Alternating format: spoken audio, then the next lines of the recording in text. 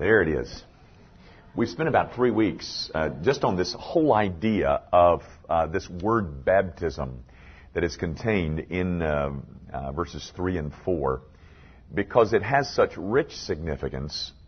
And unfortunately, that rich significance is often missed because of a debate that exists in the Christian church over the issue of the sacrament of baptism.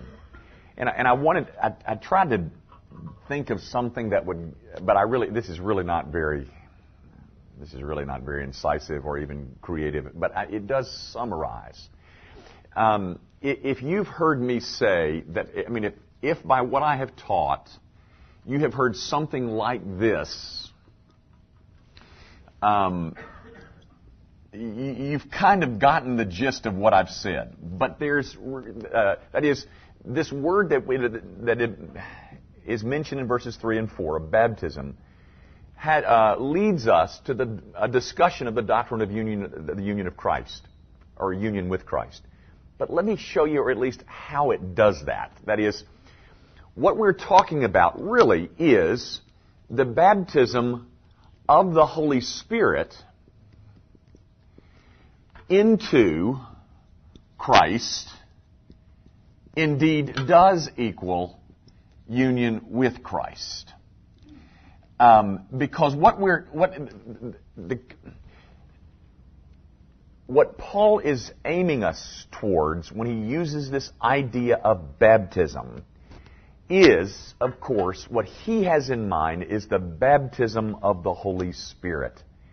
The baptism of the Holy Spirit is the thing that joins us to Christ and leads us to this discussion of union with Christ. Let me show you what I think is the key text in the New Testament, or at least in this regard. It's in 1 Corinthians chapter 12, and you really ought to look at it with me. So if you can find 1 Corinthians chapter 12, it would be beneficial. It's in verse 13, 1 Corinthians 12:13. And this is what I think summarizes what is in view in Romans chapter 6. 1 Corinthians 12, verse 13.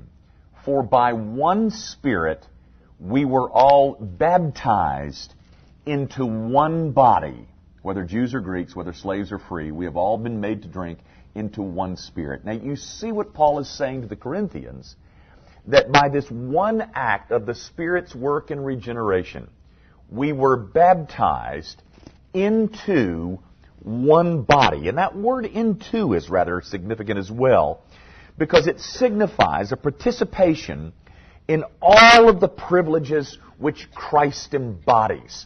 And I think that's somewhat of a decent summary of what we're talking about when we talk about union with Christ. That is, a participation in all of the benefits, all of the privileges which Christ embodies.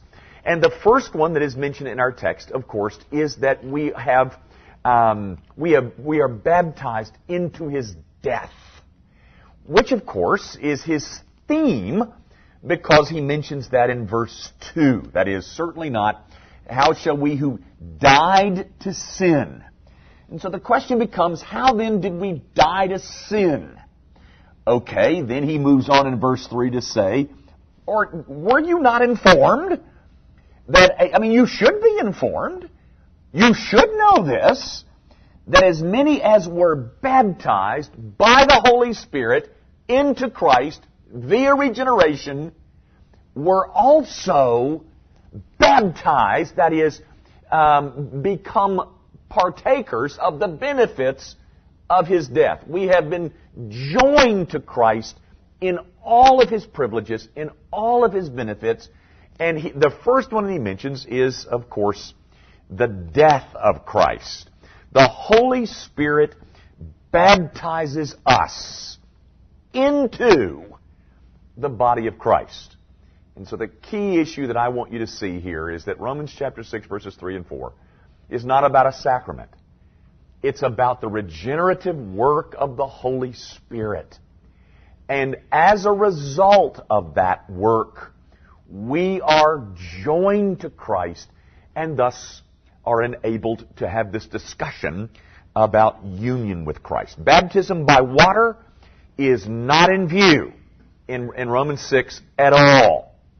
It is the baptism that is wrought by the Holy Spirit of God. Now let me remind you of the context, guys. Paul is refuting a charge that has been brought against his teaching, which is found in verse 1. The charge is, well then, okay, Paul, if what you're teaching is correct, shall we sin that grace may abound? And his main argument against that criticism is, no. We are dead to sin. Well, how was that accomplished? By baptism. Not the sacrament. By baptism of the Holy Spirit that joins us to Christ. And then in verses 3, really through 5, Paul speaks about what all that implies. That is, what that baptism implies. And the first thing that he mentions is that we're identified with His death. By the way, next fall we'll see, Lord willing, that verses 6 through 10 is all he's doing is giving you more illustrations of those benefits that are now ours because we are in union with Christ. Baptized into Christ, which makes us co-participators in what has happened to Him. That's a good word, guys. Co-participators in all that's happened to Him. Let me show you just something that came up in my own devotions this morning. If you can find Galatians 2 real quick. This idea of being a co-participator. I think it was John Stott who said this. I could be wrong about that. But John Stott called Galatians chapter 2, verse 20, the most difficult verse in the New Testament.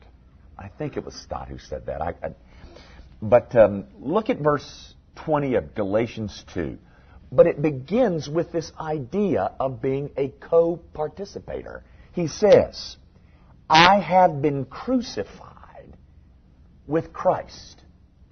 Now see, that is not mentioned over here in Romans 6. But because of this merging of His people with Himself, this mutual indwelling, I am identified with His death. Over here in Galatians 2, it is mentioned that I am identified with His crucifixion. That is, I am crucified with Christ. The difficult part of the verse comes later when he says, nevertheless I live, but yet not I. And that's the difficult part that Stott was referring to. But my point is, you see Paul there saying, I am a co-participator in the crucifixion of Christ. How?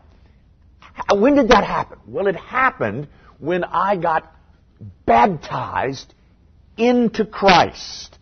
I'm identified with His death. I'm identified with His crucifixion, which are really one and the same thing, but different words, of course. But what Paul is describing here is not something that you feel. He is not describing something that you may even experience or get all fuzzy over. He is describing something that is true. He is describing our status. You are crucified with Christ. Do you feel that? Well, maybe not. But he's not describing your feeling. He is not trying to describe something that ought to happen to us. He's not describing something that is going to happen to us. He is describing something that has happened to us.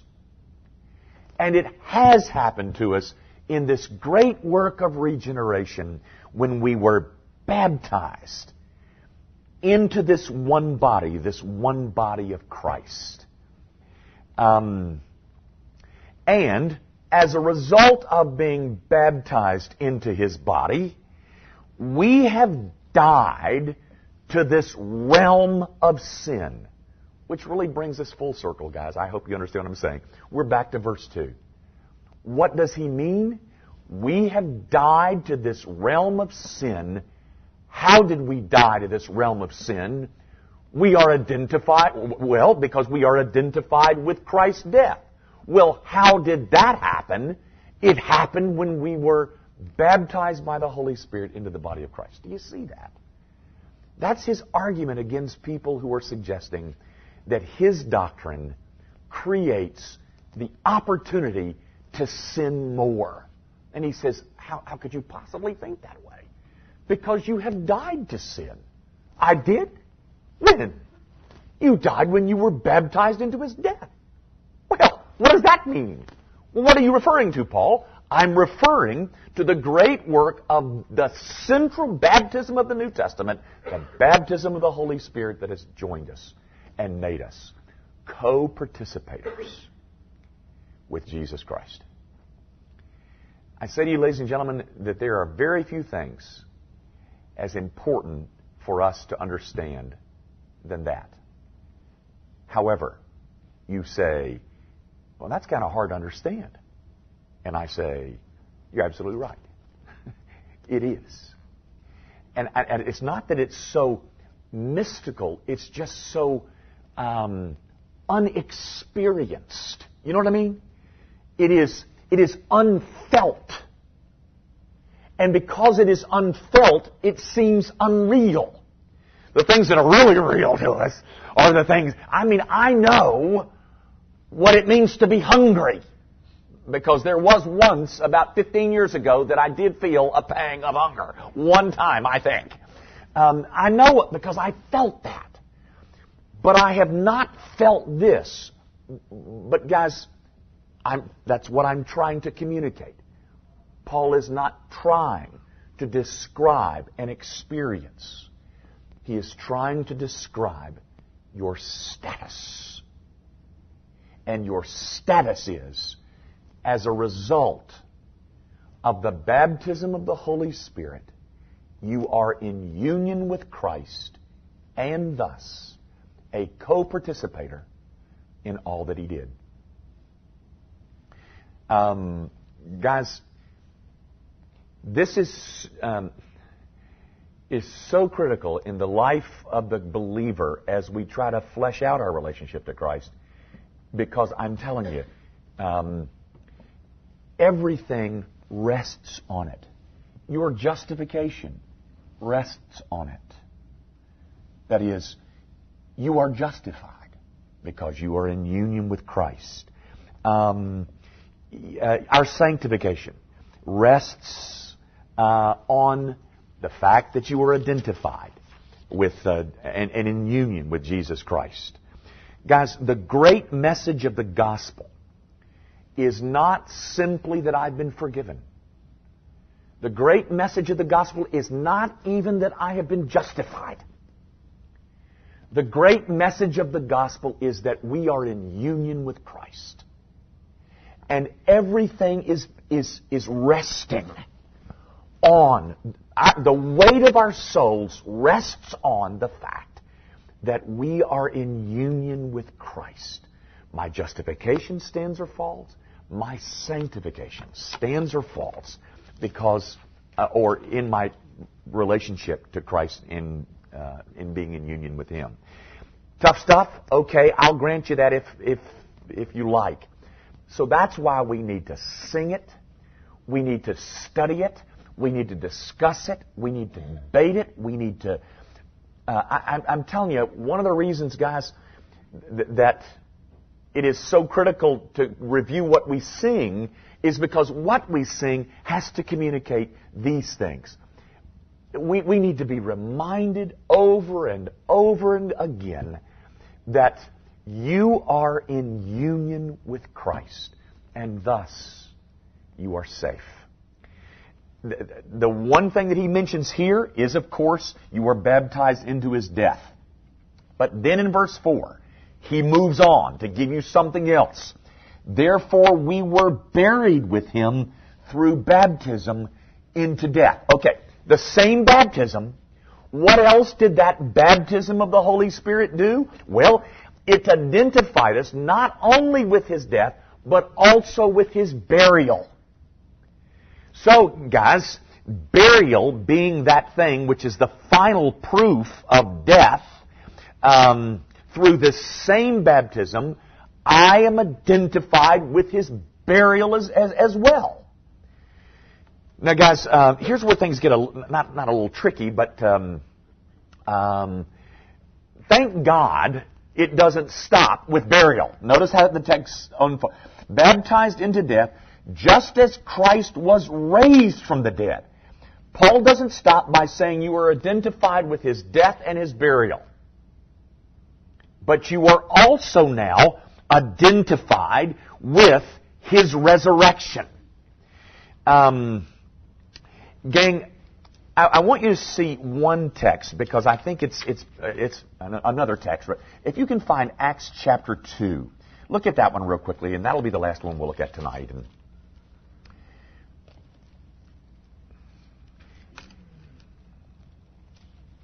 Acts chapter 2, verse 24. It's talking about the resurrection of Jesus, and it says, whom God raised up, having loosed the pains of death. Now here's the clause I want you to see. Because it was not possible that He should be held by it.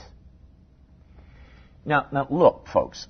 Jesus Christ was raised from the dead, one of the reasons being because it was not possible that He should be held by it. Why is it not possible that Jesus Christ could be held by death? Well, here's the answer. Because death, guys, is the punishment of sin. And sin has been dealt with. So, Christ's resurrection is the ultimate proof that sin has been dealt with completely and finally. If death is the punishment of sin, and Jesus has dealt completely with sin, then death can no longer have Him. Death must yield Him. Death must give Him up. Because there is no more sin for death to punish. Now, guys, I say that to say this. I just said that death could not hold Jesus because sin has been finally and ultimately and completely dealt with and paid for. And you are a co-benefactor of that complete and final and total work. So I am a co-participator in His death. I am a co-participator in His burial. I am also a co-participator, because I'm in union with Christ, having been baptized into His body by the Holy Spirit, I am also a co-participator in His resurrection. Now, guys, if the resurrection means that sin has been finally and ultimately dealt with, then what does it mean for you? If sin has been, and the resurrection proves that it has been ultimately and completely and totally dealt with, and I'm in union with Christ, then what does that say about my sin? It has been totally and ultimately and completely dealt with. I know you did that. And I wish you hadn't have done that. It was bad that you did that. It wasn't good that you did that. And let's not tell anybody that you did do that.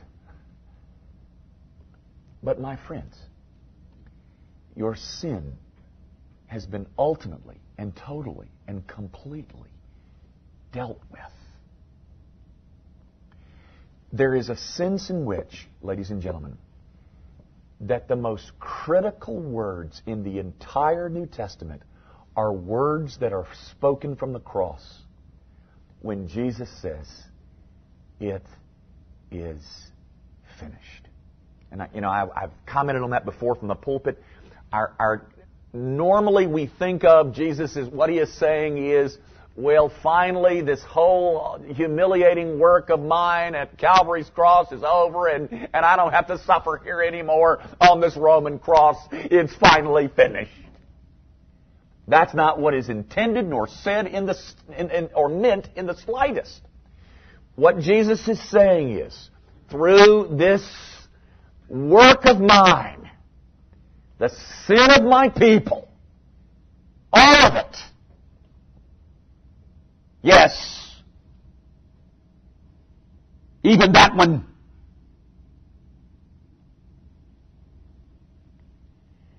the sin of my people has been totally and completely dealt with. And the proof that it has is that he was resurrected. Death cannot hold him because there is no more sin to keep him. And I am in union with that. My sin, ladies and gentlemen, need no longer plague me. And at night, when Satan is whispering into your ear, "But don't you remember what you did in college?" It is totally and completely dealt with. And I am in union with that. Guys, can you see how, for instance, that's why I went out of my way to talk about assurance a couple of weeks. Can you see why assurance is tied to union with Christ? Very frankly, any assurance that you may have that is not tied to union with Christ is false assurance. Because why don't you give up that false one you got? Because I got a better one to offer you. One that is so enormously safe. Because I am baptized into one body by the Holy Spirit of God. Guys, we've only got 6 minutes, so there's one other dimension that I want you to see, and then we'll stop for tonight. That just as Christ was raised from the dead by the glory of the Father, even so we also should walk in newness of life. Now, guys, I'm about to do something that you never ought to do. All I'm going to do, I'm doing this for sake of clarity. I hope this will be. I'm about to insert some words into the text, okay? I mean, you don't ever tamper with the text, ladies and gentlemen. Very honestly, what we ought to do on Sunday mornings is come read the Bible, pray, and go home, and skip Jimmy's inane comments. But I'm for the sake of explaining the text, I want to try to insert some words. I'm not really sure where I want to insert them, but something like this. That just as Christ was raised from the dead by the glory of the Father, and he lived a new life, there's the insertion, even so, we also should walk in newness of life. Now, the idea that Christ's resurrection led to a new life for him is assumed in this text. He was resurrected, he was raised from the dead by the glory of the Father, and the assumption that Paul is making is that his audience understands that that resurrection on the part of Jesus led to a different and new kind of life for Jesus. You remember how different it was? You remember he passed through walls, which he couldn't do before, It was a new dimension that was added to Christ. So let me go back and add those words again. Now, they're not in there, so I'm just trying to hopefully explain better. That just as Christ was raised from the dead by the glory of the Father, which led to an altogether new life experience, even even so, we also should walk in newness of life. Now guys, do you understand? Go back to his argument in verses 1 and 2. He is trying to stop the mouths of an objector who said, well, Paul, if you believe like you do, Paul, people are going to go out and sin just bunches. And Paul says, no. You died to sin. And then he teaches us this wonderful ideas that we are co-participators in the great work of Jesus Christ. But one of the things that means is, I too have resurrected to a newness of life. How could anyone who is resurrected to a newness of life go sin and have a good time at it? Do you understand, guys? I mean, this is a little argument that Paul has put together to silence the mouths of folks who say the doctrine of justification by faith alone leads to loose living.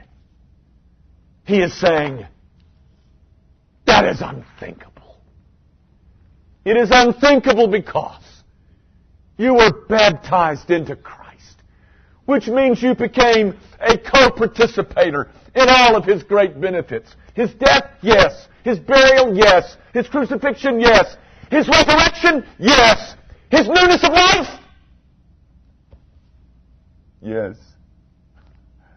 That too.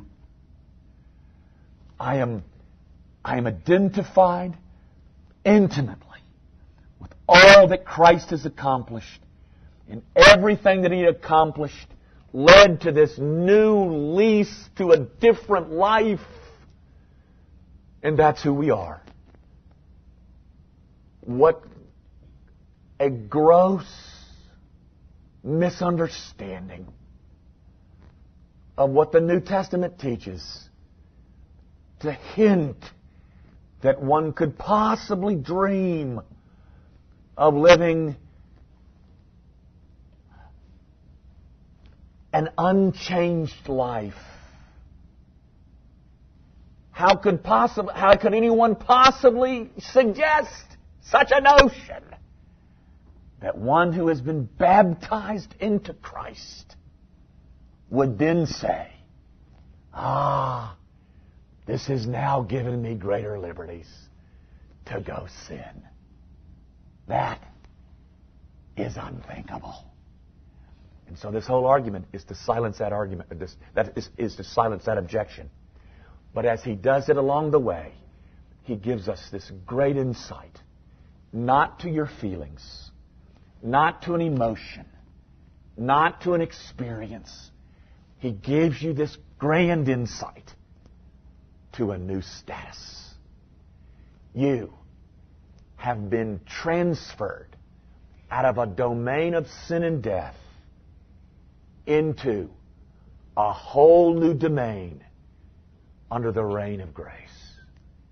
Those people, they live different lives. We'll resume our study of the book of Romans, Lord willing, in September. That is, if you're still alive and I'm still alive and the session has not fired me. See you then. Let's pray.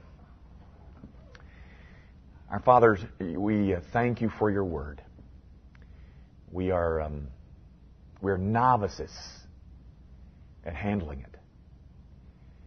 And for many, these concepts of union with Christ are being heard for the first time. And they are still so foreign to our spiritual ears. Father, give us a greater comfort with them. Not simply more information stuck in our brains, but a greater appreciation from which we can draw the great and vast benefits of a gospel of grace that says to sinners, by faith, men are now transferred from a kingdom of darkness to a kingdom of light. And over in this kingdom of light, everything is different. Everything has changed. All the rules, all the desires, all the priorities, all the values, all of it is now different because we live under the reign of a new king. Thank you for the privilege that is mine to try and convey these truths to your precious people who long to understand them better. Father, might what has been said here tonight aid us all in grasping the beauties and the profundities of grace. We pray, of course, in Jesus' name. Amen. Thank you and good night.